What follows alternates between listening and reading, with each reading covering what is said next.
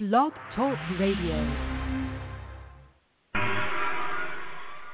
Good evening, ladies and gentlemen. We're tonight's entertainment. Look at my butt. Now look at my front butt. Wada, wada, wada, wada, wada, wada, wada, wada, wada, wada, wada, wada, wada, wada, world. Wada, wada, wada, wada, wada, wada, wada, wada, wada, wada, wada, wada. Did I do that?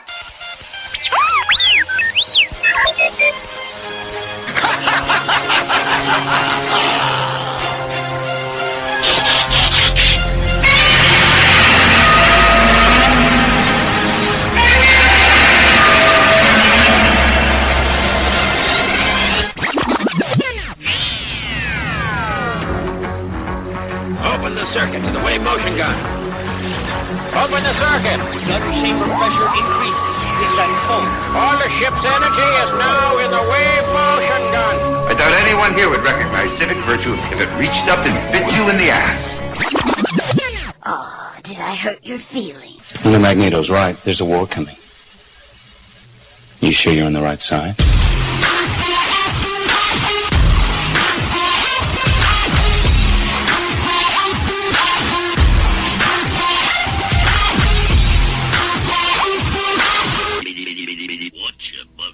Thank you, Twiggy. Hello, everybody, and welcome to the cessploitation conflagration. Hey, I got it. Oh, man. I'm telling you, this was so much easier when we did it as a blog and we didn't have to say the name every week. I was thinking earlier today about changing the name to CessCon, but that makes it sound like we're a company that sells porta potties, and we're having we're having like a yearly. We have the best in porta potties. For an extra $50, we have heated ones. Ooh. we could rent out an auditorium every year and have a mascot that was like the poo emoji, like dancing around, like, hey, welcome to CessCon. Oh, shoot. Yeah, before we get in the subject, the best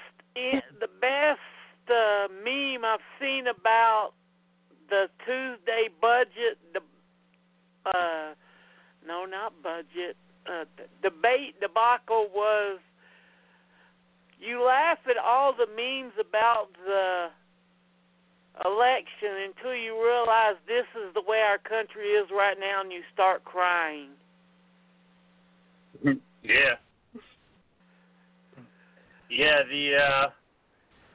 that debate we saw the other night was something else for sure. Yeah, it's one of those, it's like you have your papers to write jokes and your left and the whiskey and the right, and then the next thing you know, the whiskey's gone. Right? And all you see on the joke pad is, help us, help us. Well, I gotta say though, it did sway my boss's opinion. My boss has been a lifelong Democrat, but he voted for Trump in the last election, and for the longest time, he was a big Trump supporter. And then after he saw that that debate the other day, he said, I'm voting independent this year. I don't like either one of them enough to vote for him. So, I don't really agree with third party. I mean, I think we should have some established third parties in this country, but I don't really agree with voting for either one of them just because, I don't agree with voting for. The problem is getting a third party established. Because until it's established, people are going to be like, well, you're just pissing your vote away. Yeah, which is not untrue. I mean, it is true. You're basically voting for someone who has no chance of getting into office, but I guess, if that's what he feels is right. Yeah, when our biggest third-party nominee is some guy with a boot on his head. Yeah, right. Come on, vermin. Pick it up. But yeah, I didn't intend this because we've been planning this for like 3 weeks now. Well, for a little bit of time. But in Pittsburgh today, they declared it George Romero Day. And I bet you people are wondering where the hell Night of the Anubis come from. Well, that was another example of Romero putting some of his flourishes on there that fall flat. Right. Because I like it, but Night of Anubis, that's not a title to put your ass in the seat, is it? No. We were kind of talking about this earlier, and that was kind of a weird choice for the title. But now we didn't really get around to talking about it. But is that the title? Are they actually re-releasing it under that title? No, on the Criterion disc, the work print, Night of the Anubis, is on there. Right. Yeah. And we had talked about about what it was that. Is he had a short story, which we've talked about before, where the first part of the story was going to be 3 guys with guns hunting dead zombies over the top of the hill, and then the zombies killing them. And then it was going to flash forward about 2 or 3 years to seeing 2 people running over the hill and the zombies hunting them down with guns. Right. So he decided to take the first part of the story and put it into the script, which until a week before it came out is Night of the Anubis, because if you ever really looked at Night of the Living Dead's trailer, there's stills from the movie, but there's no moving picture footage in the movie, in the trailer. Yeah, the original trailer for Night of the Living Dead is all just still photos, Yep. That's because they changed it that close to the bullet, and the company that released it, I forget the company, but being a first-time filmmaker, Romero, Ruth, the Image 10 guys forgot to put their copyright on Night of the Living Dead. Yeah, that's the sad story of Night of the Living Dead, that Romero never got, well, I think he did get the rights back before he died, but for the longest. Yeah, until the Criterion DVD come out, none of them made any money, and a lot of these we're going to talk about comes from that, trying to get back the copyright. Now, I'll tell you the thing that annoys me the most about it, and I think you and I have talked about this before, but the fact that Romero did not have the rights to Night of the Living Dead meant that it immediately went public domain. I'm telling you, Steven, if I see one more fucking horror movie where the movie that the characters in the movie are watching is Night of the Living Dead, I am going to lose my absolute shit. I'm so sick of that. I get it. Hey, at least with Halloween 2, the timing is so tight in it that you can actually tell how long the movie has been taking place in the real world just based on the timing of the movie. Right? Oh, my gosh. I'm so sick of it. I watched 2 separate movies yesterday where 2 separate horror movies yesterday where the characters in the movie were watching Night of the Living Dead. And, I mean, I get it. They're trying to pay homage to Romero and they're trying to show some respect to Romero, but at the same time, I also know they're just doing it because it's a cheap, you don't have to pay for it. You can just slap some Night of the Living Dead on a TV screen and have your characters watch it, and, oh, yeah, it's a horror movie, and they're watching a scary movie. Ooh, like I'm so tired of that. What's sad is when Night of the Living Dead first hit, it got horrible reviews. They called it too bloody, too gory, too violent. Right. But then just 2 or 3 years down the road, it started getting great reviews. Yeah. I know. It was one of the big three that created the midnight movie genre, along with El Topo and The Harder They Come. Yep. And the funny thing is, like, Night of the Living Dead really isn't that bloody. It's not really that gory. It's got a few gory scenes in it, but probably, I mean, I don't know. I wasn't alive back then, so I don't know if it was really, like, that transgressive for its time.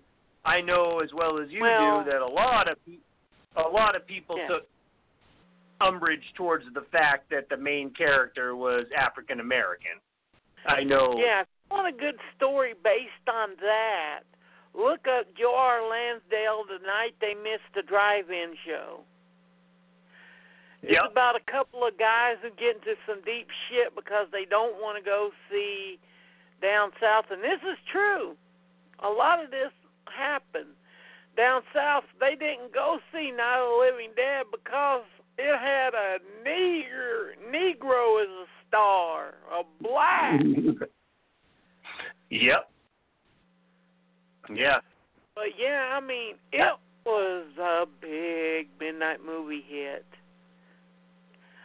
Yep. And every time that they read in the papers about how successful it was, it pissed off the Image 10 guys. Like, our movie is making all this mother-freaking money, and we ain't getting a dime of it. Because the releasing company left the trademark off on purpose. It never was public domain. Yeah. It was just never. They had no way to really establish their rights because there's not a right on the movie. Yeah, because the copyright wasn't on there. It was never intended to be public domain. No. Yeah.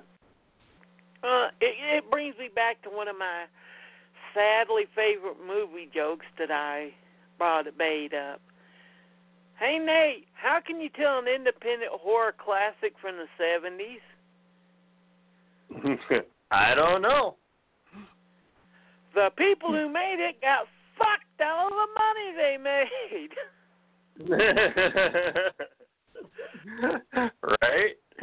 Oh, man. But yeah, I mean, continuously, Night of the Living Dead played throughout the 70s and stuff. It was a big, right? Like I said, a big hit. After there was Always Vanilla, which it's a horrible movie. There's no defending that. We talked about this before, but there's no defending that. They broke up, and George got the rights to Night, Dawn, Day, and of the Dead. Night, Dawn, the Day. The Night, Dawn part. Yeah. And Day. the 10 guys, which is Rudy Russo, and the rest of them got the right to Living Dead. Yeah. And Night of the Living Dead was such a big hit over in Italy that Romero, we'll get into it next week when we get into 78, but Romero basically had 2 movies come out here in 1978 in the same year. Yep. That's true. But yeah, the other one was when he filmed in Pittsburgh. He met his wife and all that, Christine Forrest. And The second, he was finishing up on Martin, and he didn't know what he was going to do. He didn't have any money. And then this Italian guy said, hey, Night of the Living Dead was a big hit. Do you have the rights to do the sequel? Yeah. Okay, come over here, and I'll pay you just to write it. Yep. And that's how we got Dawn of the Dead. Dawn of the Dead is one of my all-time favorite movies. It's not even, I mean, I'm a big horror fan, but I'm a movie junkie in general. But Dawn of the Dead is one of my all-time favorite movies in any genre. That movie is so perfectly crafted. If there was one thing I could change about it, I would make the scene where they hotwire the 18-wheelers and use them to seal off the mall. I would have made that scene a little bit shorter. Like, we get it. Okay, once I see 2 trucks pull up and block the entrances, I get it. I don't need to see all 5 of the Well, that scene works hijacked better in the Argento cut, where they cut out a lot of the filler stuff and just leave the action. Yeah, right, exactly. Yeah. I have that version too. I have the Dawn of the Dead box set that has like 4 different versions of the movie in it. It's got the Argento cut in there too. And the Dawn too. of the Dead Region 2 set, which is Blu-ray for all of that new 4K Masters, comes out in a couple of weeks, I think, at the end of this month. Cool. Yeah. But and it's funny, in 1979 we got Dawn of the Dead, but we never did that. For some reason they tried to do sequel rights to Night of the Living Dead, and John Russo wrote a script which he turned into a novel called Return of the Living Dead. It's set maybe 6 months after Night, and the zombie virus, the outbreak has pretty much been contained. They've killed all the zombies, and they have like special like stakes where they stake the dead in the head as soon as they die. But it's about how the outbreak starts again. And it sucks so much ass. Right. I've got a novel. I've got Undead by John Russo that has the novel version of Night of the Living Dead and that which is the first version of Return of the Living Dead, which he was trying to sell. It's not good. It's not good. Oh. No, the novel is not good, but again, Return of the Living Dead, another one of my favorite movies of all time in any genre, but it took them to about 83 to get it made. And they hired Dan O'Bannon, and he looked at the script and said, no, let me rewrite this. Oh, do you remember who was the first director of Return of the Living Dead, but was fired because he had issues? No, I don't. I don't remember. Tobe Hooper. Oh, Tobe Hooper. Yeah. He was fired because he loved that white powder more than he loved being a director at that time.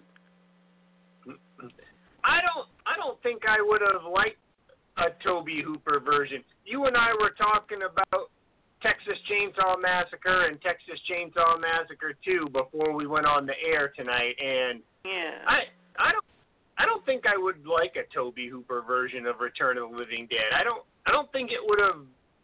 I don't know. At the time that he was doing Texas Chainsaw Massacre 2, I don't think his style would have fit as well. No, Southern Gothic wouldn't have really fit with either idea of Return of the Living Dead. Yeah, like urban punk rockers or, yeah. Yeah, that's the Dan O'Bannon. He took it and turned it into this giant punk rock, nihilistic middle finger of a fuck you of a movie. And God, is it good. Yeah, it's a really fun movie, for sure. And now that I'm trying to think. What was the movie that Dan O'Bannon did just before that? Alien. Yeah, but he directed another movie before Return of the Living Dead too, right? No. Return of the Living Dead was a directorial debut. Huh. Oh, no. He wrote Dead and Buried. Yeah, that's what I was thinking of, was Dead and Buried. I thought he directed that too, but no. No, it was Gary Sherman who directed it. Ah, right on. Yeah. And if you haven't seen Dead and Buried, go in blind. Don't look up any reviews. Don't look up anything that could be misconstrued to be a spoiler. The blinder you go into Dead and Buried, the better it is. The funny thing is, though, we were talking about Tobe Hooper, and even though Dan O'Bannon bumped him from the director's chair for Return of the Living Dead, he did go and work for him on Tobe Hooper's next two movies, Life Force and the remake of Invaders from Mars. Dan O'Bannon wrote for both of those. Yeah. I don't know if he was just a script doctor or if he wrote the actual screenplays, but I know he was a writer on both of those films. Yeah. So it's kind of funny. And another unique zombie film that people need to really think about and watch if they haven't is children shouldn't play with dead things. Oh, yeah. Yep. For sure. This is Halloween shortly. Let's see. What's that one about where the girl goes? Messiah of Evil. There's another good one. Yeah. Which I don't want to really get into the details of. Yeah. Now, that's one thing before Dawn. They took risks with the zombie films because you had got stuff like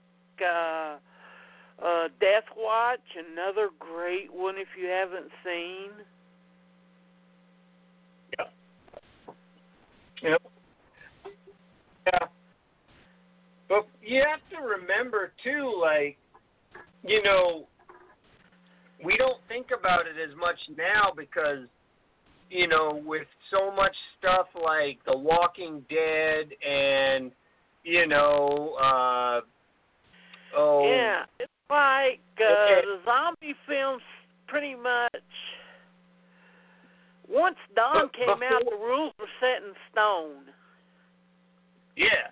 Before Night of the Living Dead, what did we really have? All the zombie films, the few that there were before Night of the Living Dead, were essentially like voodoo zombie movies. Yeah. Yeah, or Nazis bringing back zombies, like in The Frozen Dead. Right. Yeah. Night of the Living Dead really kind of changed the whole landscape because it was, and, you know, they don't ever really determine how the zombies came about in Night of the Living Dead. They hint that it had something to do with a nuclear accident and a satellite that exploded or something, but they never really get around to saying, well, this is exactly how it happened. So that kind of opened up the whole world for, okay, now Return of the Living Dead, they they did it as an in-joke, 2,5,4,5-trioxin. And they talk about that poor bastard that made Night of the Living Dead in Pittsburgh who had to change all the facts around or else he'd get his ass sued off. Typical Army screw-up. Huh? They shipped them here. Yeah. I love that. So they do, they kind of lean into it in Return of the Living Dead for sure, where they kind of make it a joke about. And Dan O'Bannon purposely fucks with some of the rules that were set in stone since Dawn of the Dead, which is shoot him in the head. Well, in Night of the Living Dead too. Right. So he hits him in the head with a pickaxe and then doesn't kill him. I hit him in the freaking brain.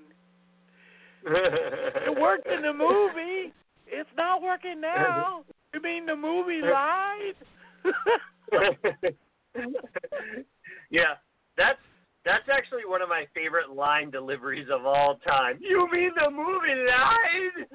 Yeah. Tom Matthews, the way he just delivers his lines in that movie, the way everyone does their line delivery in that movie is just so beautiful, comic timing. Right? Yeah. I know. It's one of those movies that you can't really describe to anyone who's never seen it. You just have to kind of be like, I don't know, man, watch it. It's a comedy movie, but it's gory and it's horrible, and I don't know, people, there's boobs, if that's what it's going to take to sell you on it.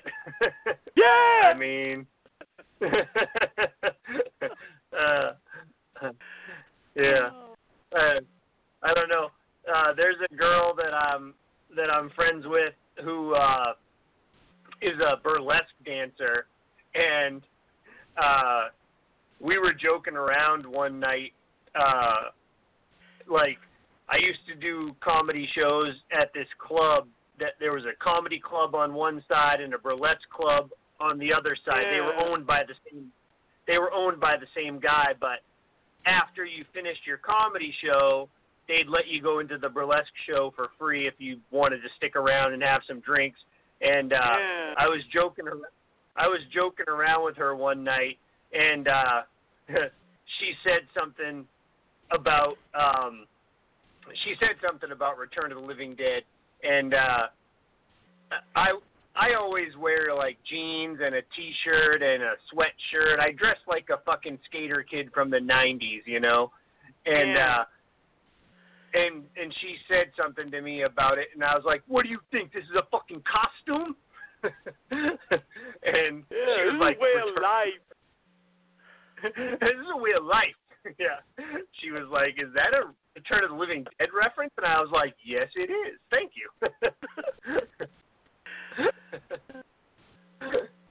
And it has one of the best soundtracks of the 80s. People fight me over this, and I'll fight them back, that Return of the Living Dead is one of the best soundtracks of the freaking 80s. Oh, hell yeah. Yeah. Oh, they got the Cramps on there. Oh, man. 45 Grave, Roky Erickson. Yep. You know, Burn the Flames wasn't really intended to be in the movie. Dan O'Bannon wanted I Walked with a Zombie, but he couldn't get the rights to it. So he used Burn the Flames instead. Well, I mean, the way that they use it in the movie works pretty well. Oh, considering yeah. the scene, considering the scene that they use it in, it works pretty well. Yeah, that's a good one. That scene came from that line that improvised by James Caron when he leaned over. He said, "Some big favor, I can run that goddamn machine." Yeah, right. Yeah. And Return of the Living Dead is one of the best, and the Knoxville Horror Fest Drive-In Fest that's happening in 2 weeks is going to be showing that on the Saturday night. Nice. It's going to be a triple feature. It's a Saturday show, and it's a triple feature of Return of the Living Dead, Demons, and Grizzly 2. Oh, nice. That's a good one. Yeah, I can't remember off the top of my head, but the drive-in near me is doing a Halloween triple feature too. Yeah, they're shipping out Halloween and Halloween 4. Yeah. To theaters again. Yeah. Why they're not shipping out Halloween 2 with it? Well, probably because Universal owns Halloween 2, and they're a real motherfucker when it comes to the rights of it. Right. Yeah. No, up here, none of the movie theaters are opening back up again, but the drive-in theaters are all still open, so they've been doing a lot of cool stuff up here. You know, they've been doing a lot of cool stuff at the drive-in this year. But the biggest thing was that Romero's official sequel to Dawn of the Dead, Day of the Dead, he tried to get the company to move his movie 2 weeks back. But they're like, no, we'll go head-to-head. Fuck this little movie. No one's going to know Return of the Living Dead.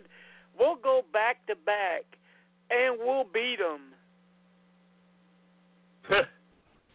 And they end up pretty much screwing each other, which is what Romero would said would happen. Yep. Yeah. I mean, when it comes to Romero's Living Dead movies, I don't know. Day of the Dead is not one of my favorites. It's, I don't know. My friend Corey and I have had this discussion a few times. Yeah. He likes Day of the Dead more than Dawn of the Dead, and I kind of like the concept. Like, if there was a zombie apocalypse, and like you went and lived in an underground bunker, and I guess there's only one girl. Yeah, but my I don't point know. is that you're a fan of Night of the Living Dead. Imagine what kind of summer that would have been. August the 1st. Wow, right? Day of the Dead. Yes, I'll go see that. 2 weeks later. You mean 2 weeks later? The fucking sequel to Night of the Living Dead? Yes! And right? Instead it's, okay, make a choice. Fuck. Now, I believe that the whole concept of Day of the Dead was based on a true story that there was the helicopter pilot and his partner there that have the trailer way down at the bottom of the tunnel there. Now, that was based on a true story of an underground bunker where they were keeping old film canisters. Yeah, film canisters, records. Before the pandemic, they was giving out tours of the place. So how annoying would it have been if those two motherfuckers started watching Night of the Living Dead? Yeah. They're like, well, we got all these movies down here. Let's find one that we can watch. Oh, Night of the Living Dead. That's about how corny it's getting with the, like I said before, the whole night, every friggin' horror movie, someone watches Night of the Living Dead, but, man.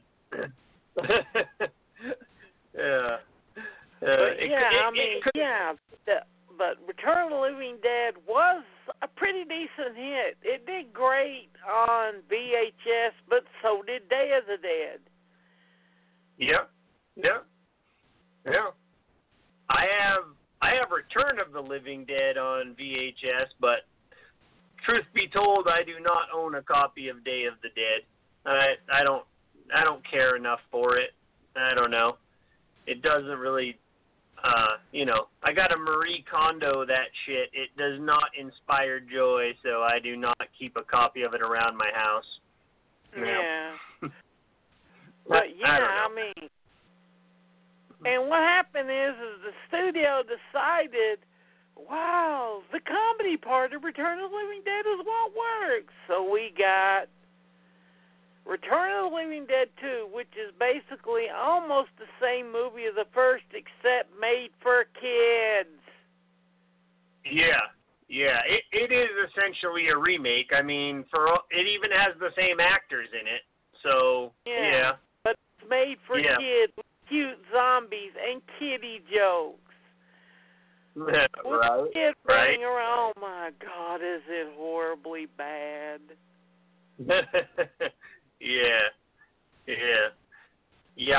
I never cared for it, especially since, like I said before, the original Return of the Living Dead is one of my favorite films of all time from any genre, so I was excited for part 2, but yeah, I saw what they were going for with it, but it just didn't do much for me, so I was just kind of like, whatever. Matt and James Karen are great in it as usual, but let's make sure that they don't talk through 90% of the movie.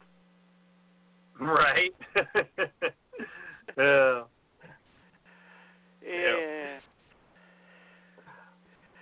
No. Well, I told you I'm watching Return of the Living Dead Part 3 right now. Yeah, which was made by Brian Usna, and it's more of a love story than the other two. The only connecting thread between the Return of the Living Dead films now is the gas. Right. Yeah. And I like Brian 3 better than you did because of Melinda Clark, but yeah, it is very slow-paced. Yeah, and I like Brian Usna, I'm a big fan of Brian Usna and, the films that he's done with, you know who I'm thinking of. Stuart Gordon. Yeah. I'm a big fan of his, but I don't know. This movie just doesn't really do it for me, but I don't know. It's on in the background right now while we're talking, and I don't know. I'm not really paying that much attention to it, but it's on. And, the fact that I have a gigantic TV that dominates an entire wall of my house and I'm not even really looking at it just goes to show you how uninterested I am, but it's on there. You said it yourself. It's one of the most 90s horror films out there. For sure, yeah. Especially when she gets the piercing in her nipples and there. It just reminds, I can't look at a girl with 90s piercing without thinking of that scene with, what's her name, in Pulp Fiction? Rosanna Arquette. Yeah, Rosanna Arquette is the one that has all the piercings in Pulp Fiction, Yeah. I got one in my mouth, one in my tit, one in my clit. What I got to put in your mouth for? Helps with fellatio. So you got all that shit in your bags for a sex thing? Yeah. I don't know if you ever saw this interview with Quentin Tarantino, but he says that scene is based on a true story. He went to buy weed from a guy, and while he was waiting, the girl it was basically the same scene, except he was buying weed, except for, instead of heroin. And there was a girl out there talking about all that. And then when he went into the room to buy the weed from the guy, he said the same thing, like, who's that chick with all her shit and all the shit in her face? And the guy was like, oh, that's my girlfriend. So that was actually based on a true story, apparently. Yeah. I mean, but yeah, who that's knows? one thing about the 90s is overindulgence in piercing on both guys and girls.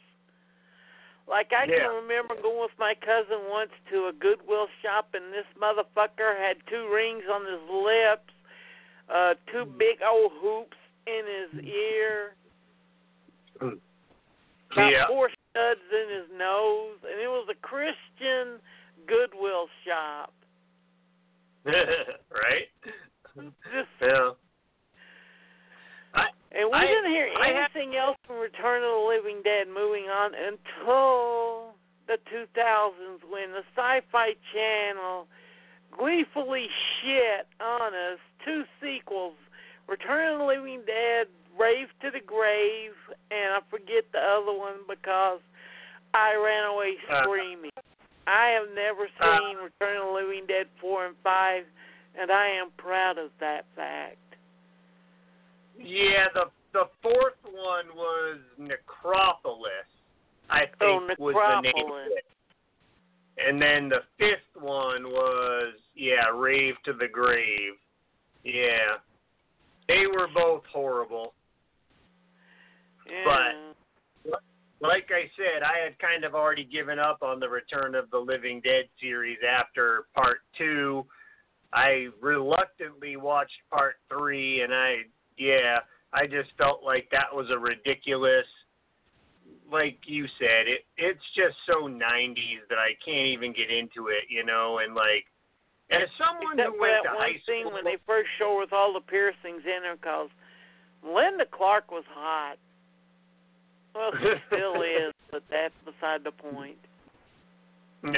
Yeah, I'll give you that. But yeah, I don't know.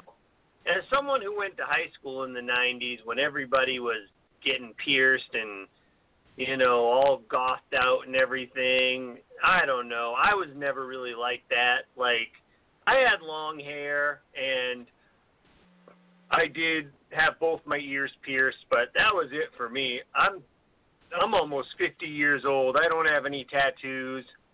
I let my pierced ears heal up I know, after I'm college. going to look weird in a nursing home. I don't have any tattoos or piercings. I'm like, what the fuck? Weirdo. But and the yeah, going is, back, they tried everything they could to get the rights back to Night of the Living Dead. They even put out a color edition to try to trademark that to get their trademark established. It didn't work, but God, that colorized version was horrible. Yeah. It was one of those where the body and the color didn't match up. Have you ever seen it? There's a bit where, Russell Steiner goes, "They're coming to get you, Barbara." And he moves left to right, and the colorization stays in the middle, and you see his black and white body just poke on either side of it. It's such a horrible job. Right. Well, but again, they're just trying to get the copyright back. And another thing they did in Romero, everyone came together for this, was Tom Savini did a remake in 1990, and it was fucking good. Yeah, for sure. Yeah. We were talking about this earlier, just the amazing amount of star power, but like we were saying, most of the people weren't stars at the time, and that was kind of their jumping off point. was... Yeah, like Tom Towles before Henry Portrait of a Serial Killer escaped. Yeah. Tony Todd a year before Candyman came out in 1991. Yep. Bill Moseley in, I think, his second movie role. I'm not sure. He might have done some smaller stuff, but yeah. It's sad that really it was like Texas Chainsaw Massacre 2, and then he really broke out in House of a Thousand Corpses. Yeah. And I think the remake of Night of the Living Dead kind of suffered because if you really think about it, I mean, obviously remakes and reboots are a big thing right now. They have been for several years now, but that wasn't really something that you did back then, you know? Like, if you remade or rebooted a movie, most of the time, like, you think about something like, I don't know, Roman Holiday or something, you know? Yeah. Most of the time they would change the name of the movie completely so you wouldn't realize it was a reboot or a remake or something, you know? Or we talked about this on another episode, like Hitchcock remade some of his own films, so you could kind of forgive that because you're like, well, it's his movie. He can do whatever he wants with it, you know? But I think, you know, Night of the Living Dead was one of the first real remakes where people were kind of, like, up in arms, like, oh, you can't touch it. It's a classic. Like, what are you doing, you know? And it's too bad because yeah, Tom Savini did a great job with it, you know, and it is a really good remake for sure. You know, and certainly it changed up enough from the 60s to the 90s that it makes it seem kind of fresh. Yeah, right. Like with Barbara's angle during the last third of the movie. Yep. And, I mean, arguably, I mean, I have a hard time with it because, like I already said earlier, Dawn of the Dead is one of my favorite movies. So I wasn't really thrilled that Zack Snyder decided to make a remake of Dawn of the Dead, but it's not a bad movie. Well, the thing is that Richard P. Rubenstein's a money-grubbing piece of shit. Yeah, well, that's Hollywood for you. What happened was that Romero wanted to be, well, King Billy wanted to ride off on his own again, so he just gave up the rights to Dawn and Day of the Dead to Rubenstein. Yep. Right. Yep. And we got two horrid sequel/remakes to Day of the Dead. Oh, yeah. All I got to say about Day of the Dead Contagion is look at the cover. It shows a zombie projectile vomiting. That's how you'll feel while watching the movie. Right? Yeah. We should have talked about those movies last week when we did our show about direct, like, movies that started in the theater and went direct to video, because those Day of the Dead movies never played, the sequels, those never played in the theater, did they? Yeah, they wasn't small enough where they could say they played in theaters, but they did. And then we had the Day of the Dead remake that made Bub a vegetarian. Right? Yeah. Well, that's what I was going to say when we were talking about Day of the Dead earlier. hate Bud. That character. I get what they were going for with that. Okay, they're trying to show that the zombies still have some semblance of humanity in them, and Well, like we've talked before, it's supposed to be part of evolution. Really, at the end of the Dawn of the Dead, in the original script that they wrote it, Fran and them, when they went into the freezer the first time, they were supposed to find bodies in there where they had stored them to feed the zombies. Right. Yeah, right. Yeah. But I don't know. I don't dislike Day of the Dead completely, but it's just there's some stuff in it that's kind of ridiculous, like that I just can't get into. So, yeah. Well, I've always called it the best movie pulled out of George Romero's ass at the last moment, and that should tell you where some of the problems come from. Yeah, right. He wrote the script for it in 2 weeks. Right. Yeah. And because Night of the Living Dead was presumed to be public domain, people were using the Living Dead name. Sometimes you got good ones like the Living Dead at the Manchester morgue. Or as we knew it, don't open the fucking window! What?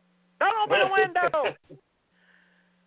Where they got that title from the Living Dead at the Manchester morgue, I don't know. Yeah. It sounds like the name of a music festival. Like you'd have a bunch of punk rock bands like the Misfits and the Cramps and stuff playing like, oh, the Living Dead at Rochester Morgue. Yeah. But yeah, I mean, there's like Living Dead, Raiders of the Living Dead, which had Lash Lou, an old Western star with a bullwhip fighting zombies. And then there's what was the other one that had the guy, the little boy? Oh yeah, Living Dead.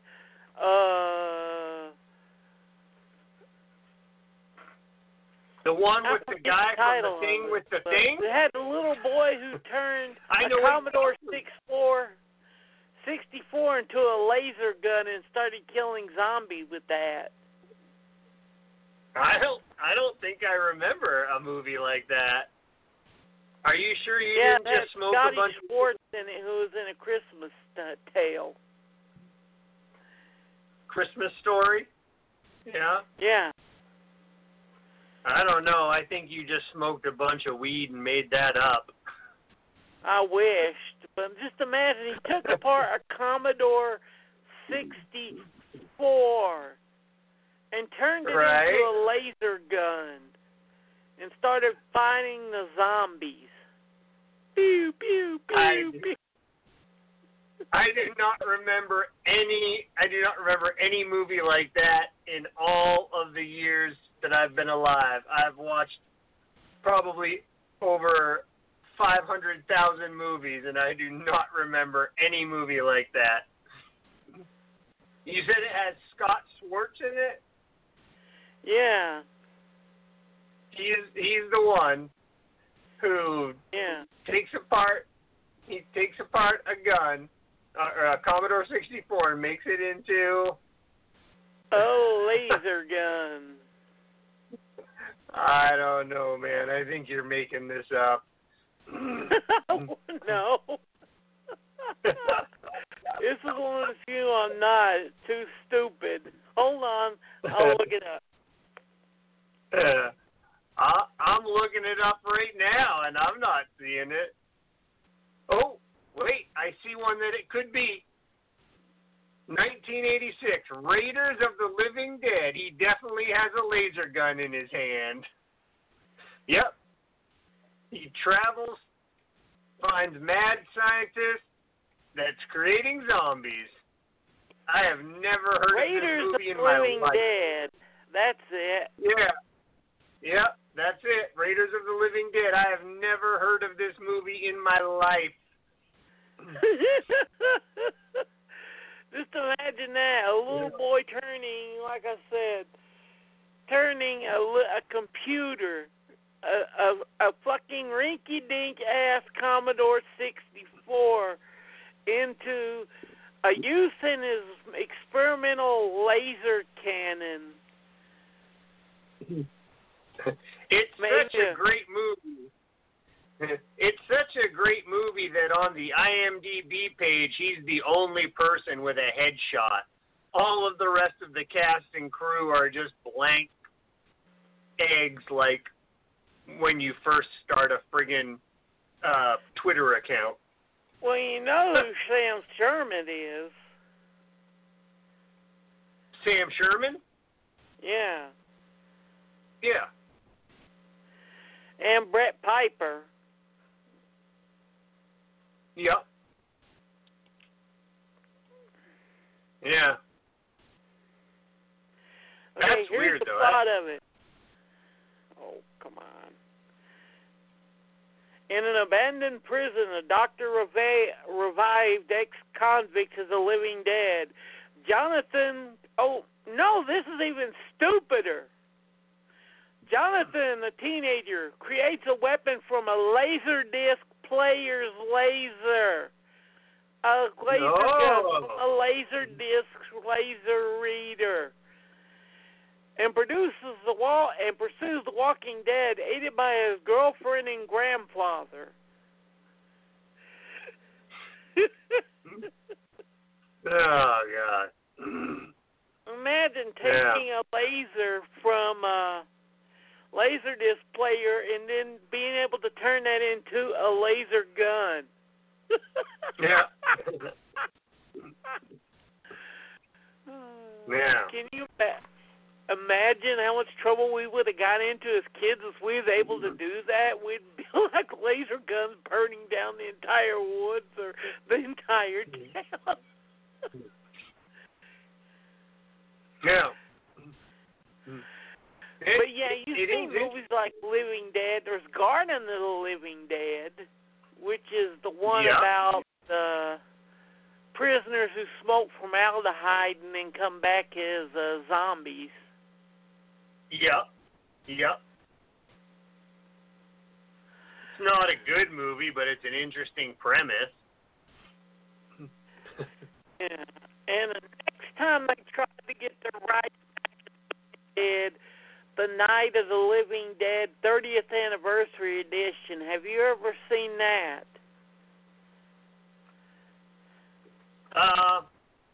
Probably, but I'm not sure what the difference is between added that like 20 minutes of footage using their families to try to pad it out to get the rights to the movie back.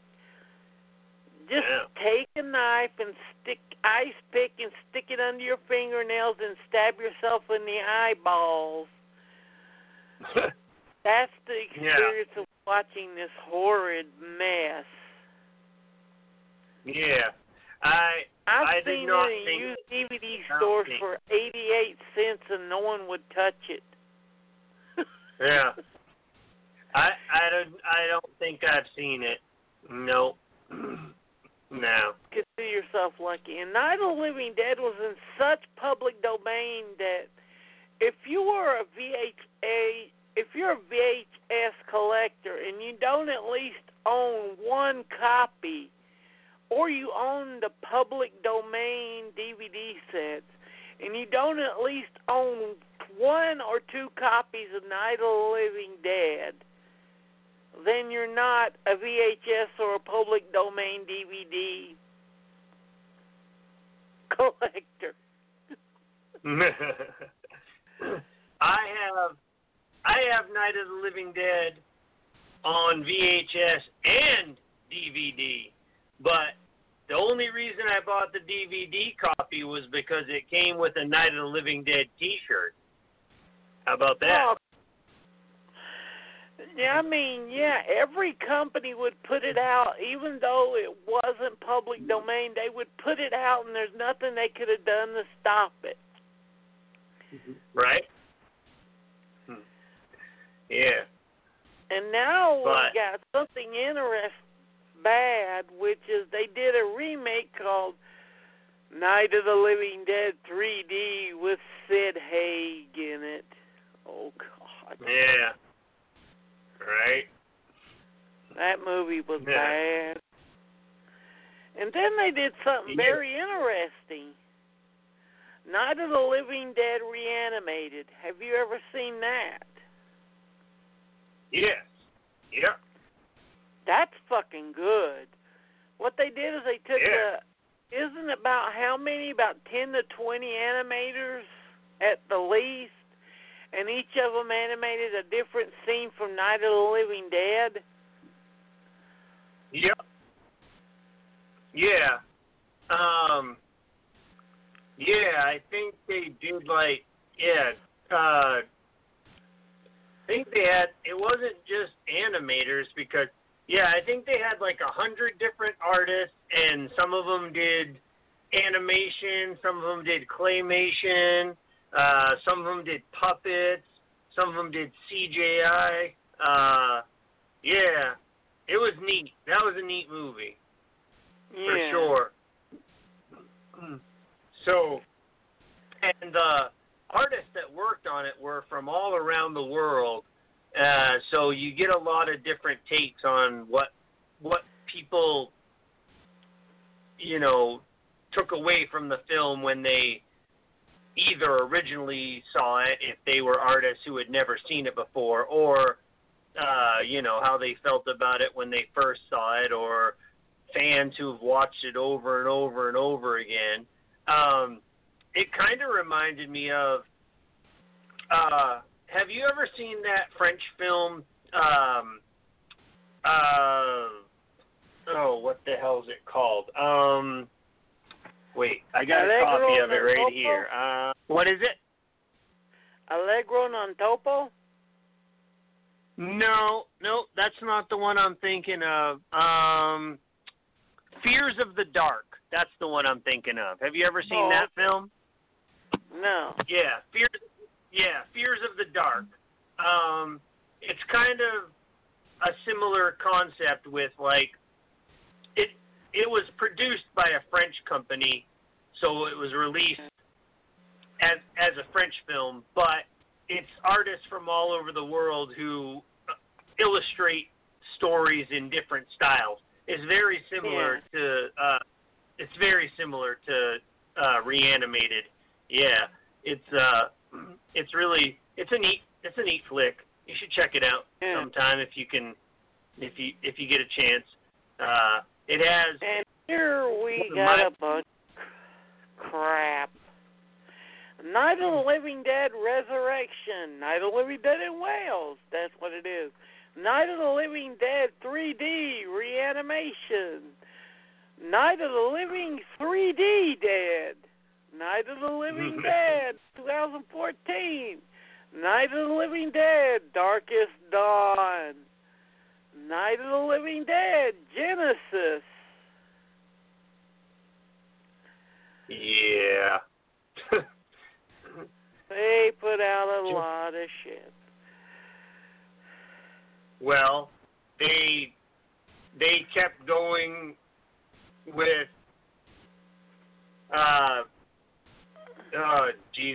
what? So after we got Land of the Dead, which we didn't talk about, but that was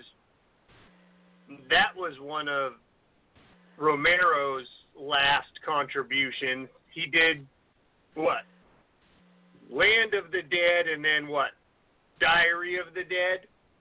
Diary of the Dead, and then the film that we don't want to admit exists.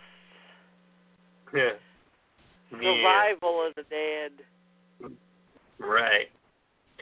I had high expectations for Diary of the Dead because when I was reading about it before it came out, they made it sound like it was going to be a found footage film, but they made it sound like, you know, it was going to be about a group of survivors who were trying to make it from like one side of town to the other, and you were going to see traffic cam footage, surveillance camera from convenience stores footage, like, you know, and people's film from, you know, footage from their phones and footage from people who were spectators with their video cameras. I thought it was going to be a really neat, like, cut-up of a bunch of different styles of film, and I was really excited about that because I was like, well, that's a departure for Romero, right? Like,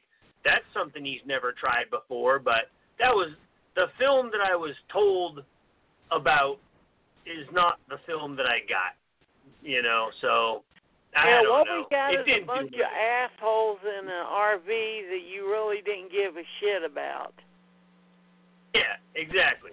I didn't care about any of the characters, and there was nothing spectacular about the, you know, the film, you know, the filmmaking or anything. Like, you know, it's what I love a lot about, like, older Romero stuff. Like, it's one of the reasons why Creepshow is one of my favorite films, is because the camera work is so spectacular, and, you know, the colors pop on the screen. You know, he knew what he was doing when it came to, like, framing shots, directing, you know, colors and stuff like that. But I just kind of felt like towards the end of his career he fell off, you know.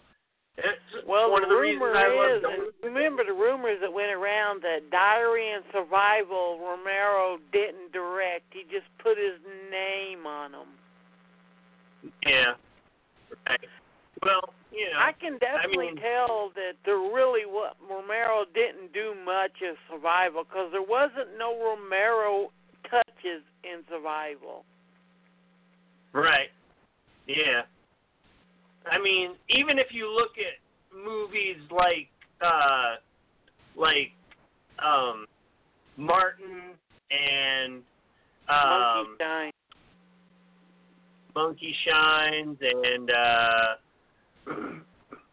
what's the other one I'm thinking of? Man, I'm spaced out tonight. What's the one where Seasons of the Witch? What's the one where the water supply gets poisoned and it's the Crazies. The town is the Crazies.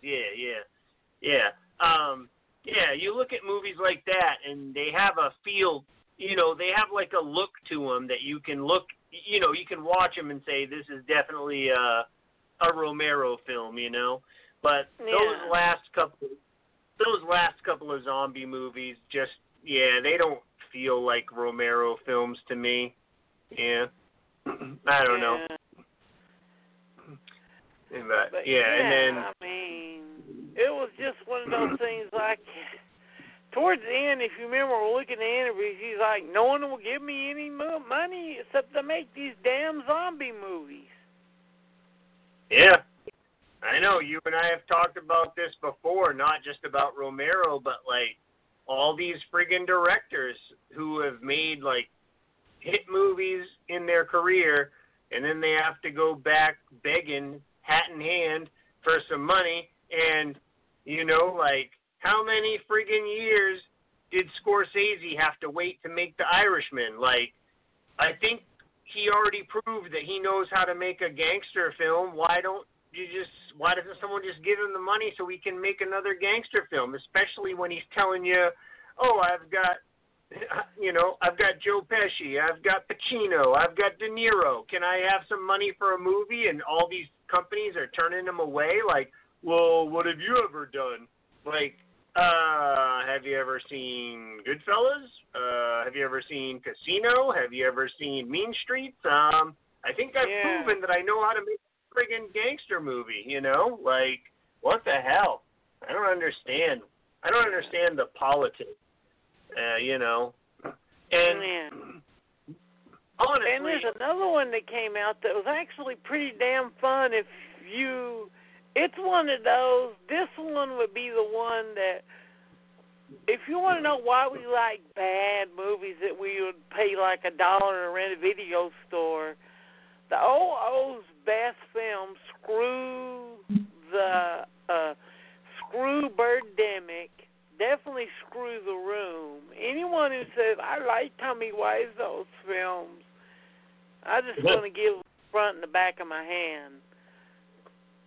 They're nothing compared to films that actually just try to make yourself fun, like Fly to the Living Dead, a.k.a. Plain Dead.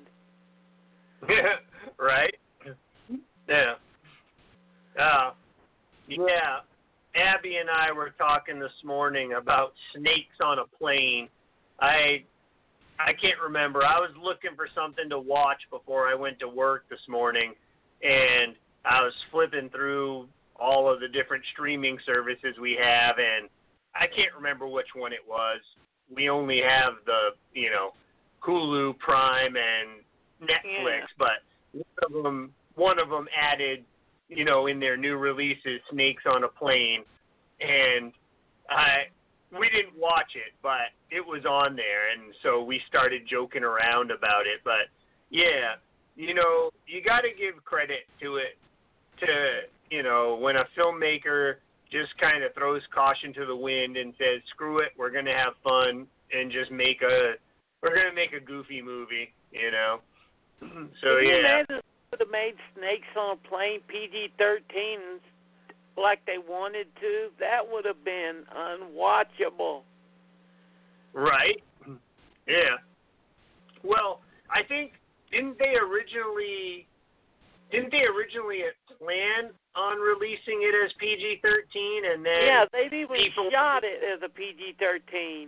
And then they went back and shot all the inserts, like the girl being bit on the boob and almost all of the R-rated stuff. Especially the most famous line from the movie wasn't even in the movie during its first cut. Yeah. I think the internet, people on the internet, started making jokes about stuff like that. Again, the most famous line from the film, and then the filmmakers were like, all right, well, the hell with it. This is what the people want, which is actually a bold choice if you think about it. That doesn't happen all the time, It's not often that the internet can bully a filmmaker into changing their movie, Although, speaking of, we mentioned Zack Snyder earlier with his Dawn of the Dead remake. You see that they're doing the Zack Snyder Justice League cut, and which I don't really care about, but at the same time, it'll be good. I've liked all of Zack Snyder's other superhero movies. Yes, I've said it, and I actually own the 4-hour cut of Watchmen. Yeah. That Watchmen is the only one of his movies that I own, but that was more because I was already a fan of Watchmen anyway, and then I saw the movie, and I thought he did a great job with that. I mean, I've seen all of his other movies, too. I mean, I guess 300, he did a good version of 300 as well. He's definitely really good at looking at a comic book and capturing the frames on camera and making it look really cool. He's definitely really good at that. But, I haven't really been much of a fan of the rest of his. My point is, I think the fact that, he's got that director's cut of Justice League coming out, I think that was really internet-based. A lot of fans just kind of harassed the studio until they were finally like, all right. The Joss Whedon cut sucked ass. What's that? The Joss Whedon cut sucked ass. There's just no way around it. Yeah, right. And now we're going to go into two of the best comedy love notes to the Dead series, which first I want to go to the Cuban one. Have you ever seen Juan of the Dead. Yeah, right? That's funny. It's about a guy in Cuba who decides when a zombie outbreak comes out to open a business where he'll come to where he goes to people's houses and kills their loved ones for them because he knows that they can't do it because they're so traumatized. Yeah, it's hard. It's gonna be hard for you to kill your mom, but I'll do it for you. Yeah. But and they actually have that as a commercial in there, and it's hilarious. Right? Yeah. But it's interesting because that movie, if you really think about it, if anyone who hasn't seen it yet that's listening to the show, it follows the very formulaic zombie movie idea. It's almost it is a comedy, horror comedy. It's a parody, but it almost feels like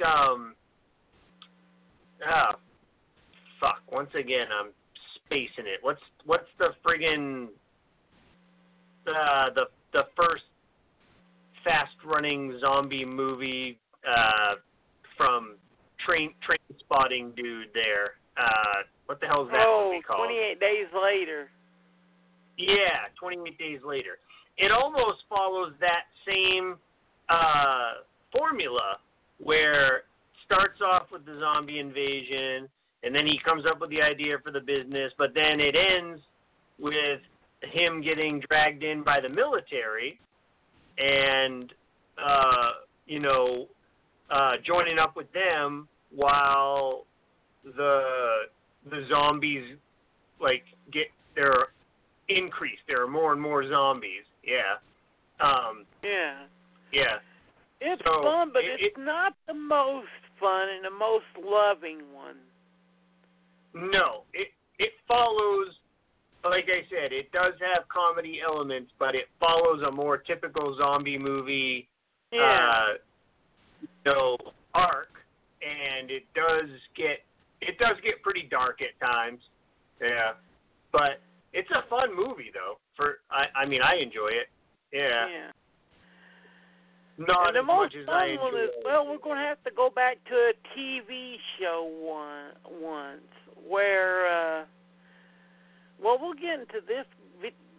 It had an episode where this guy was playing like a video game, Resident Evil, and he fell asleep, and he dreamed that he was killing zombies in a Resident Evil, and they were all his friends.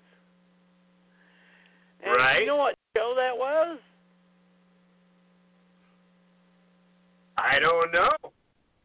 Spaced by Simon Pegg and what's his name that directed Scott Pilgrim? Yeah. Yep, I know. I got it. Yeah. Space. Oh, for fuck's sake. I got the Space DVD right here in my hand, but the writing is so small I can't fucking read it. Well, they decided him, Nick Frost, and give me a second.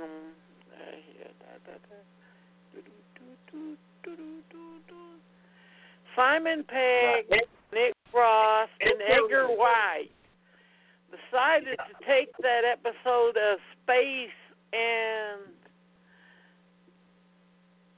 change it into a movie, and it turned out to be the best damn zombie movie of the OOs. Yeah. Yeah. Shaun of the Dead is definitely one of my favorite horror comedies of all time, and I friggin' love Spaced. Like, you don't even know, man. Like, I wanted, like, I first saw Spaced on Hulu like 10 years ago. They had, in Spaced, there's only like 10 episodes of Spaced because it was a British TV show. And you know, British TV is notorious for just having like 5 or 6 episodes per season. So there were only like 10 BBC episodes. wanted them back, but Shaun of the Dead was such a big hit. Right. So I wanted Spaced on DVD or Blu-ray so bad, and could not find it anywhere for so long. And I'm going to tell you this thing. One thing about my wife is that chick, she keeps meticulous notes. That woman has found me more of the things that I want in the last 10 years that we've been together than all of the other people in my life combined. She remembers every year at Christmas time, I'm like, it's 3 days before Christmas, and I'm trying to figure out what to buy her. And every year at Christmas time, or on my birthday, our birthdays are the same week, by the way. So, again, 2 days before her birthday, I'm stumbling around trying to figure out what to get her. That woman remembers everything that I want in the world, and she manages to dig it up. And I will never forget how excited I was the Christmas morning that I went to open my presents, and she had somehow located Spaced on DVD and had it shipped from across the pond, as they say, and got me a copy of that. Spaced is one of the best comedy shows of all time. If you haven't seen it, then you're doing yourself a disservice, people. But yes, and Spaced Shaun of the Dead is Shaun of the Dead. Great. I love how they mix the horror and the comedy, but they don't short shrift either side. Cause first half is hilarious. I mean, really, it is. And then they get to the bar, and then shit gets serious. And when it does, they don't do anything goofy with it. Like, once Sean's mom gets bit, spoilers. Yeah. It gets dark. Right. And another thing that I love about Shaun of the Dead, and again, spoilers, but I love any movie that can tie the beginning of the movie back, loop it back around to the end. You know, as a stand-up comedian, that's something that I try really hard to do with my sets. I try to set up a joke at the beginning and then use the punchline at the end. And Shaun of the Dead does a really good job of that when at the very beginning when they're sitting at the pub talking about what they're going to do all day, and if you pay attention to it and you listen to what they're talking about and then you watch the movie, they hit every one of those beats. You know, everything that they say they're going to do during the day happens during the course of the film. And I think it's really fun. It's good writing. It's really good writing. Yeah. And another one where the songs tell you everything, too, like this time. Like they open the movie with Ghost Town by the Specials. Right. Yeah. And I do like the beginning, too, where the opening where they first show where Simon Pegg is waking up and he walks over to the store and buys his morning chocolate milk or whatever and his cornetto, I guess that's what it's called, right? The cornetto. That's what they love. That's what they in that. call the 3 films they did together, the Cornetto trilogy, which is Shaun of the Dead, Hot Fuzz, and The World's End. Yeah. So I love it. He walks over the first time, and he gets the chocolate milk and the cornetto, and then when he walks over 2 scenes later, all hungover again, there's all the zombies wandering around, but he doesn't notice because he's all hungover, and because when he walks over the first time, there's a bunch of drunk idiots stumbling around in the street, so it's no different to him. Yeah. No different. And I also love that scene where they're singing White Lines, and it just has a zombie going, oh. Right? Yeah. Yep. I think that's the first zombie that they see is the one when they're singing White Lines. Yeah. Yeah. When they're leaving the pub at night. Yeah. That's funny. Yeah. It's a great movie. I mean, it's probably one of those few movies that I would say is a perfect film. You know, like you said, it balances comedy and horror perfectly, and it's really well written from beginning to end. In the UK posters, which they didn't over here, which I don't know why, because this is such a beautiful tagline, a rom-zom comedy. Right? Yeah, I've seen that before. Yep. Yeah. Yep. There's so many films that came out after Shaun of the Dead that ripped it off that ain't even funny. Yeah. Well, I mean, we were just talking about Shaun of the Dead, which, I mean, it doesn't rip off the storyline of Shaun of the Dead, but it definitely, you know, the title came from Shaun of the Dead. Somebody was like, hey, if they can do it, I can do it. So I'm going to write a movie. You know the first thing that dude typed down on paper was Shaun of the Dead. Ha-ha! You know. I've got an idea for a movie, too. It just seems like a lot of the zombie films in the DVD era was what I call dartboard filmmaking. Right. It's like they had 2 dartboards. Yeah. It's like, okay, we got vampires, zombies, werewolf, funk.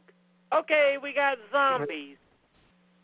We got schoolgirl, blah, blah, blah, funk. And speaking of ones that should work better than they do, but they don't, is Stacy from Japan, but that's too rooted in Japanese culture for me to get a lot of the jokes. I'll admit it. Yeah. I didn't get some of the jokes. Right.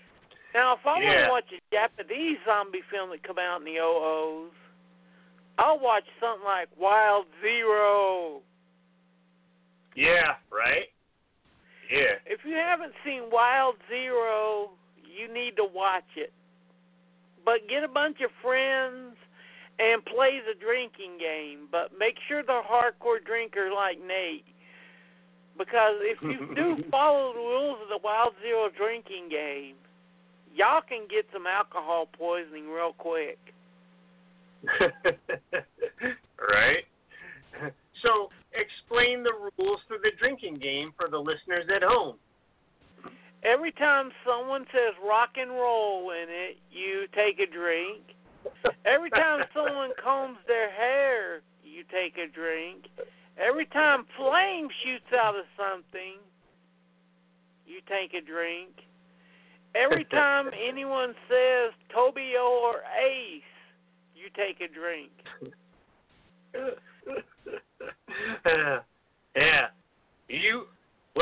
You're right about one thing, my friend. I can handle my booze, but even I don't think I could make it through an entire film, that film in particular, playing that drinking game. I don't think that would work out so well for me. Tobio! Hey! Wild Zero is one of the most insane pieces of filmmaking you're going to see. It's about a noise band that's basically a tribute to the Ramones and their biggest fan who get caught up in an alien invasion that's crossed with a zombie. and the world's tightest shorts. In the world's tightest shorts. Oh, you know the Japanese guys wearing are some of the world's tightest shorts ever. I'm not disagreeing with you. I'm just laughing because you said it. And the fact that they can't, and the fact that as the lead female romantic interest, the director cast a transsexual woman in there because she was the prettiest woman that was there. Right? Well, there you go. Equal opportunity. There you go. Love doesn't know, what is it? Love doesn't know gender, sex, or thing. Just do it. Oh, and I forgot you take a drink every time someone crushes a beer can, too. Yeah. Well, when someone crushes a beer can, that means you have to finish your beer and crush your beer can. I think that should be the rule. I think that should be the rule. Yeah. Yeah. So I think Synapse still has it out on DVD, not Blu-ray, but it has like a whole list with the DVD of the drinking game rules. It's not available on Blu-ray or DVD, but the drinking game rules are already online, so get ready, folks. Yeah. So, but why do you think after Dawn of the Dead that pretty much set the? Why do you think Dawn of the Dead set the rules in stone, and you really didn't see much evolution afterwards? I mean, you have people say, "Yeah, zombies eat brains," and you're thinking, "Mother freaka, that was one freaking movie, just one freaking movie." Right. But pretty much ever since Dawn of the Dead, it shoot them in the head, and the zombies move slow. Yeah. Because if you really look at Dawn of the Dead, the zombies really don't move slow.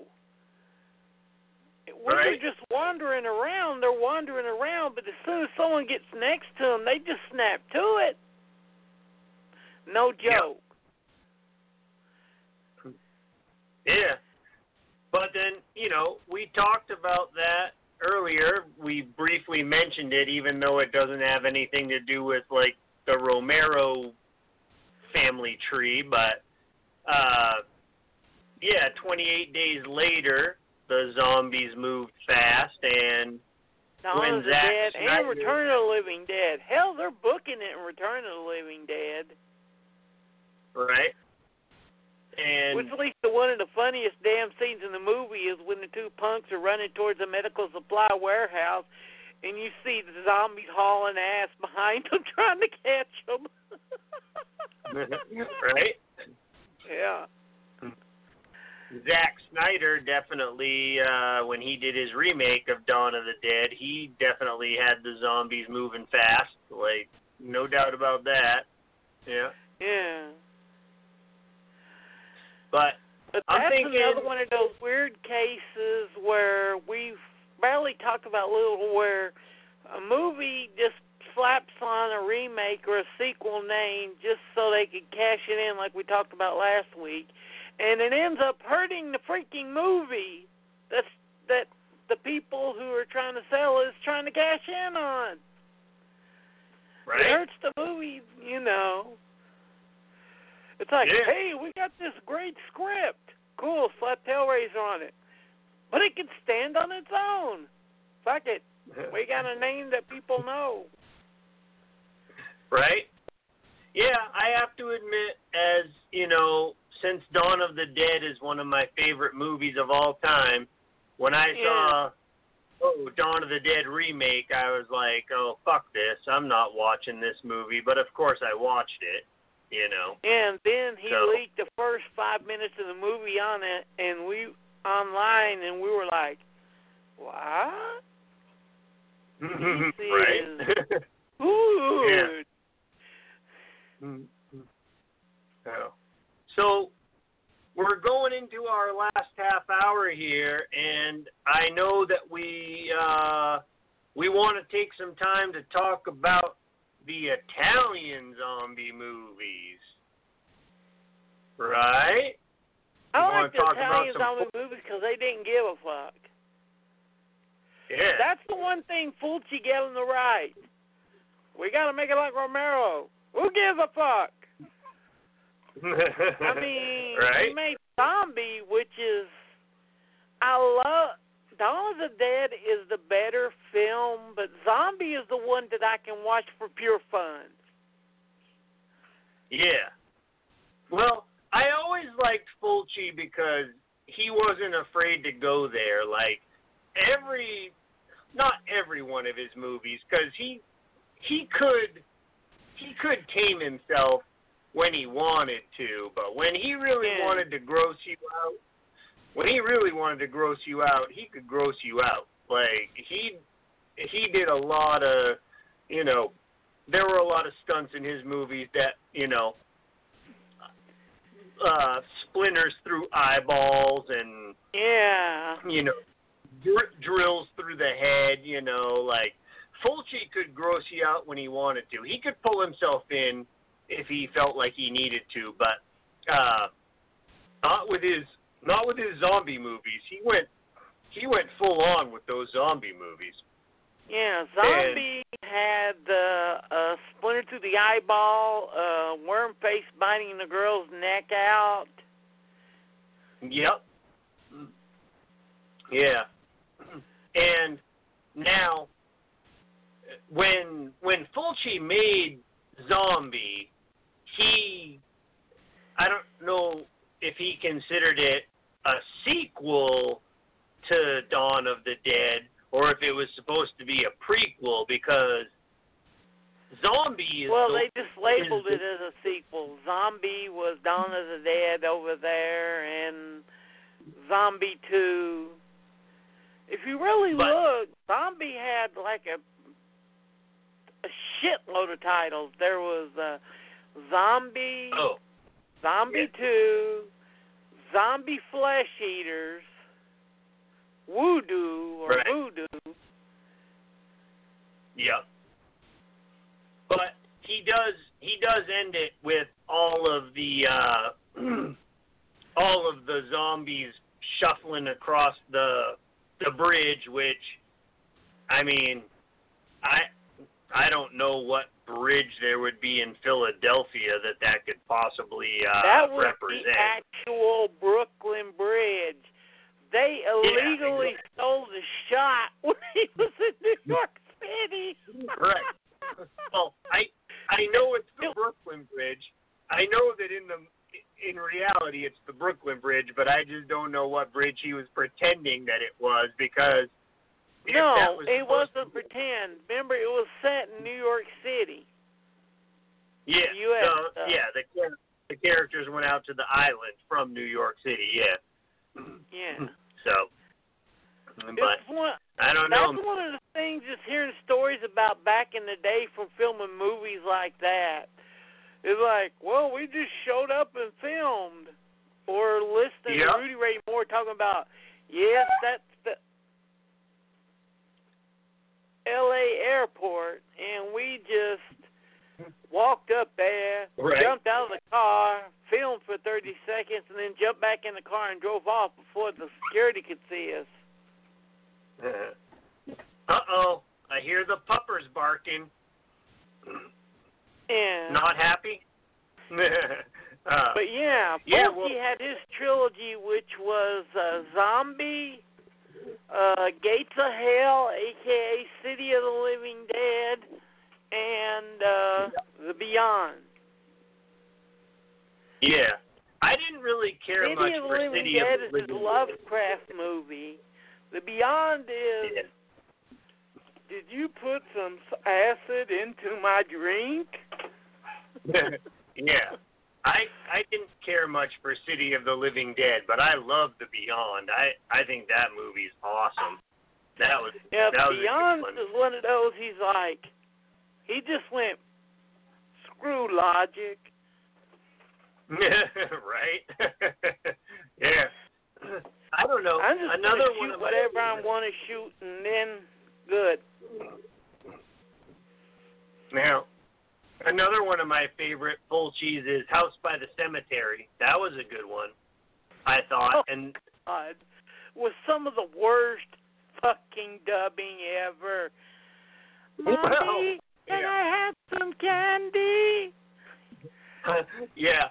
I always love it when they dub foreign films and they have kids in them, and then you're just like, whoever dubbed that was not a kid, Yeah, it's like they're older than our age. Right. Especially the girls. Yeah. Like that little girl sound like she's like 30. Right. Hello, can I have some candy, please? and for some, I can't say for some reason, but obviously because they're we're talking about Italian films and French films and stuff, so obviously they weren't even shot with sound. They didn't give a fuck. Right. The closest country that they can find, or even if it's within the same country, the person that they're going to find to speak English and do the dubbing is going to be someone from England, so they always get people that are like, hello. Oh, I didn't. This house was haunted. Yeah. Did you notice one of the most ridiculous things in The Beyond is David Warbeck was loopy after filming for 20 hours of filming, so just to fuck with Fulci. Next time you watch it, look when he goes up on the elevator. He loads that gun by putting bullets down the barrel. He thought Fulci would catch it and film it over again, but he kept it in the movie. Right. I'm being literal. He does it. He just drops bullets down the barrel.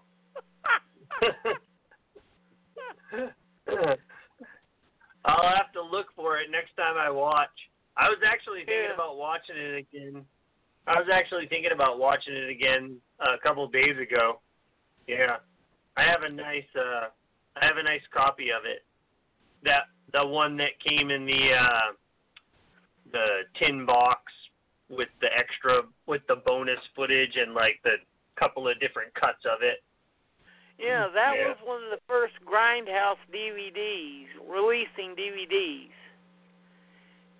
Yeah. But yeah, I don't know. And there's Nightmare City, I think, which we did talk about. Yeah. I don't know. I don't really care for that. Much. Or Dr. Butcher, MD. Yes. Well, that one's I love just any insane because movie. there's 3 or 4 different movies mixed up in one. First, you got the voodoo film. Then it turns into a cannibal film. Then it turns into a zombie film. And then they burned down the same shack they burnt down in Lucio Fulci's Zombie. Right? Yeah. I love any movie where an obvious mannequin gets thrown off a roof. That you can't go wrong.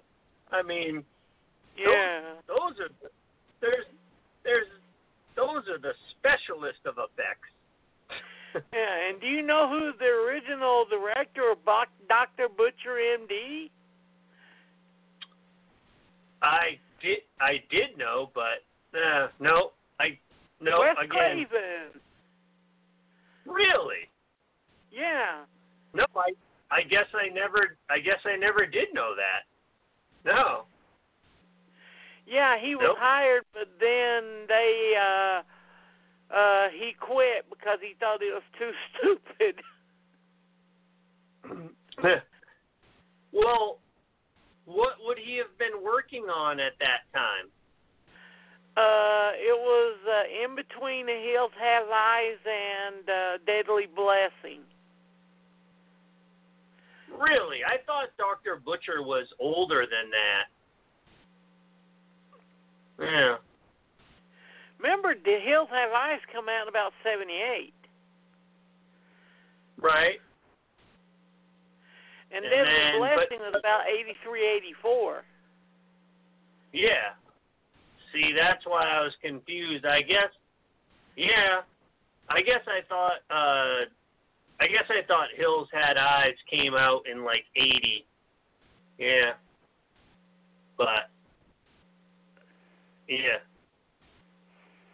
yeah, I knew Deadly Blessing was like early to mid 80s, but I thought Hills Had Eyes came out in the early 80s, right?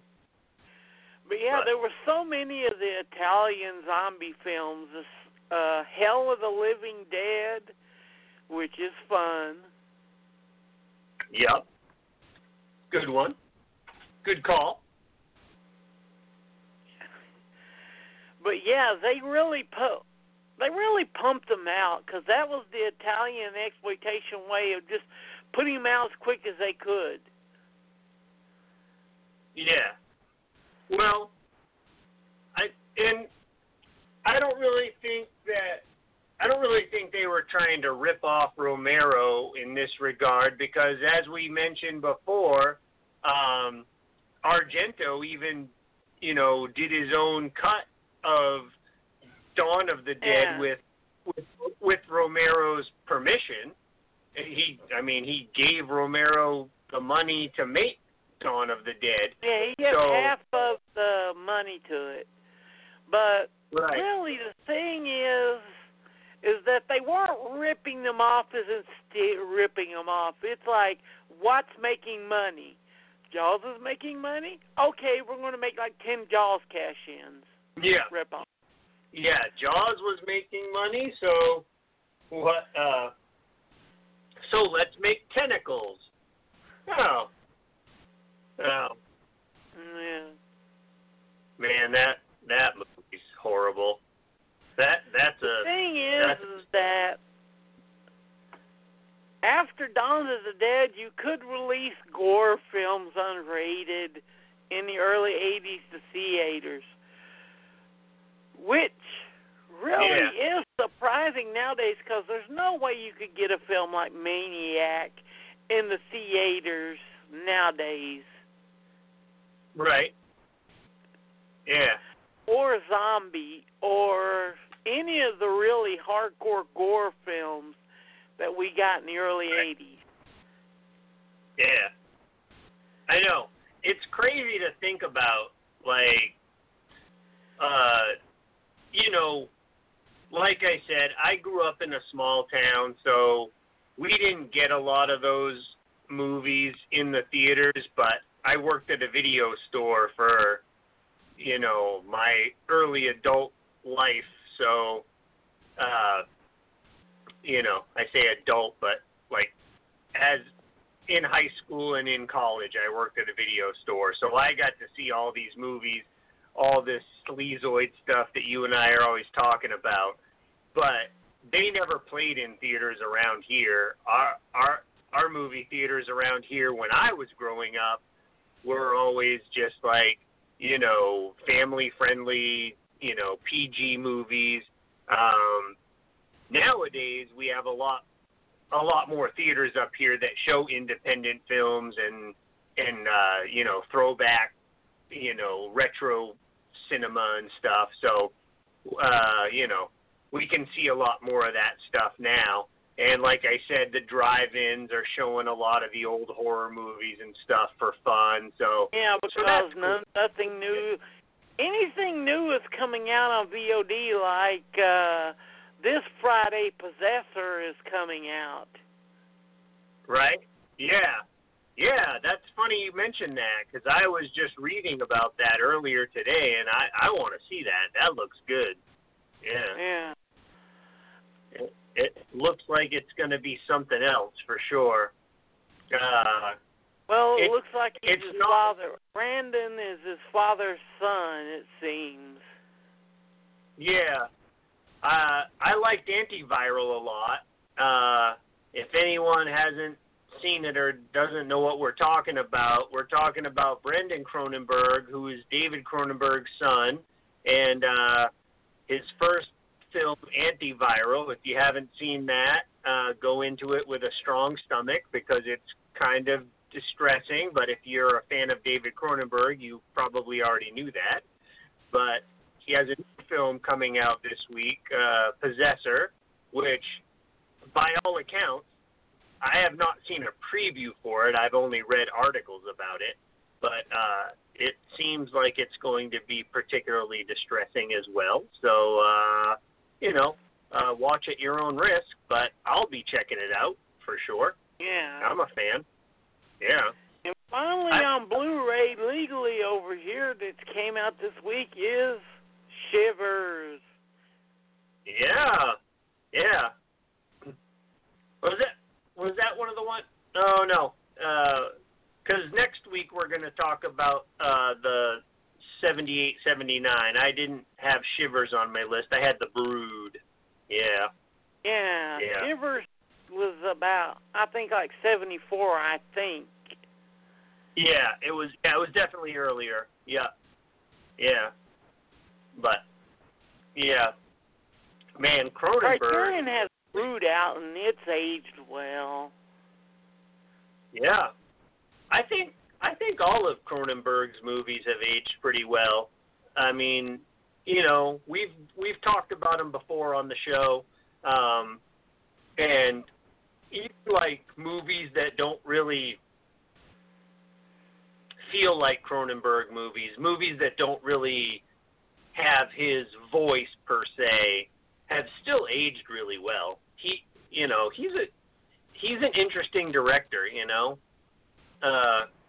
It's the same with like David Lynch, like there are David Lynch movies that haven't necessarily aged well, but they all have his distinctive stamp on them. So when you're watching a David Lynch, when you're watching a David Cronenberg movie, Yeah. Like some directors, it's just you just know what you're gonna get, Like, and again, as I have to mention every single week, Quentin Tarantino is my favorite director, and I know what I'm going to get when I go into a Tarantino movie. Whether I'm going to enjoy the movie or not, I at least know what I'm going to get. He has a very distinctive voice.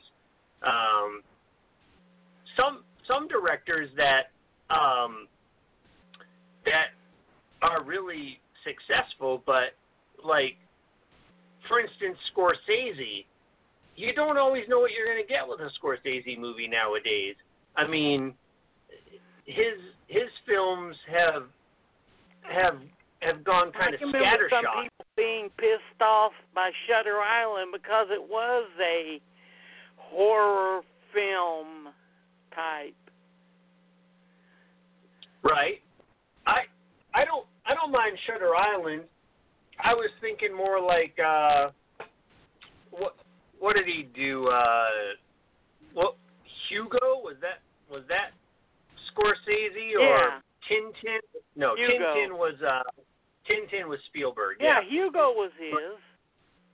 Yeah, Hugo, and it's not a bad film, but it's just kind of like it seems out of step for what he usually does for movies, So yeah, it's like if you see Scorsese's name on a gangster film, you know what you're getting.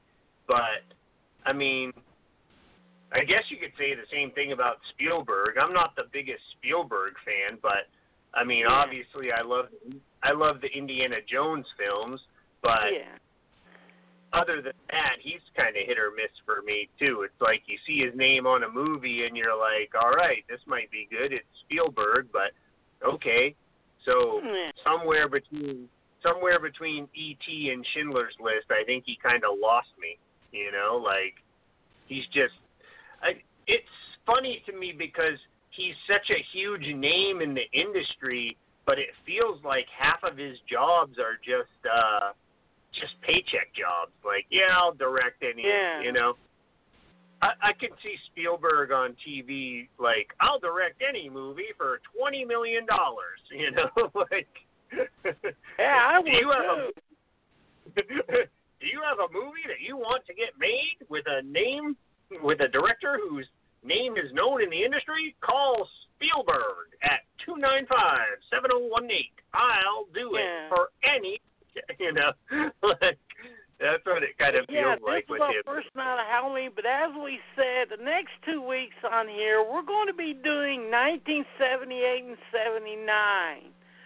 Because those are the 2 years, if we really look at the lineups, pretty much set the steer course of where the 80s went. Yeah.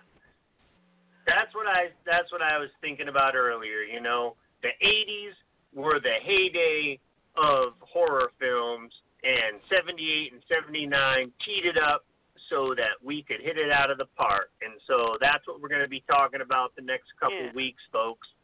So please tune in again. We appreciate it. And we still got our live reading episode for later in this month, and Sunday is going to be SOV Horror with the guy who runs SOV Horror Company.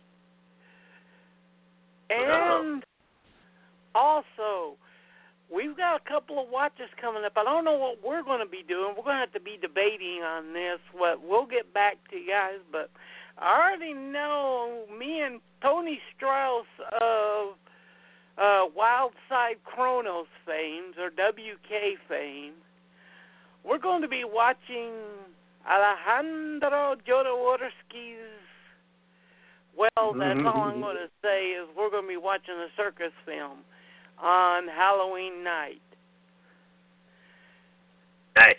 Always remember, enjoy yourself this month, because there's a lot of new movies. I don't know if they're going to be worth any good.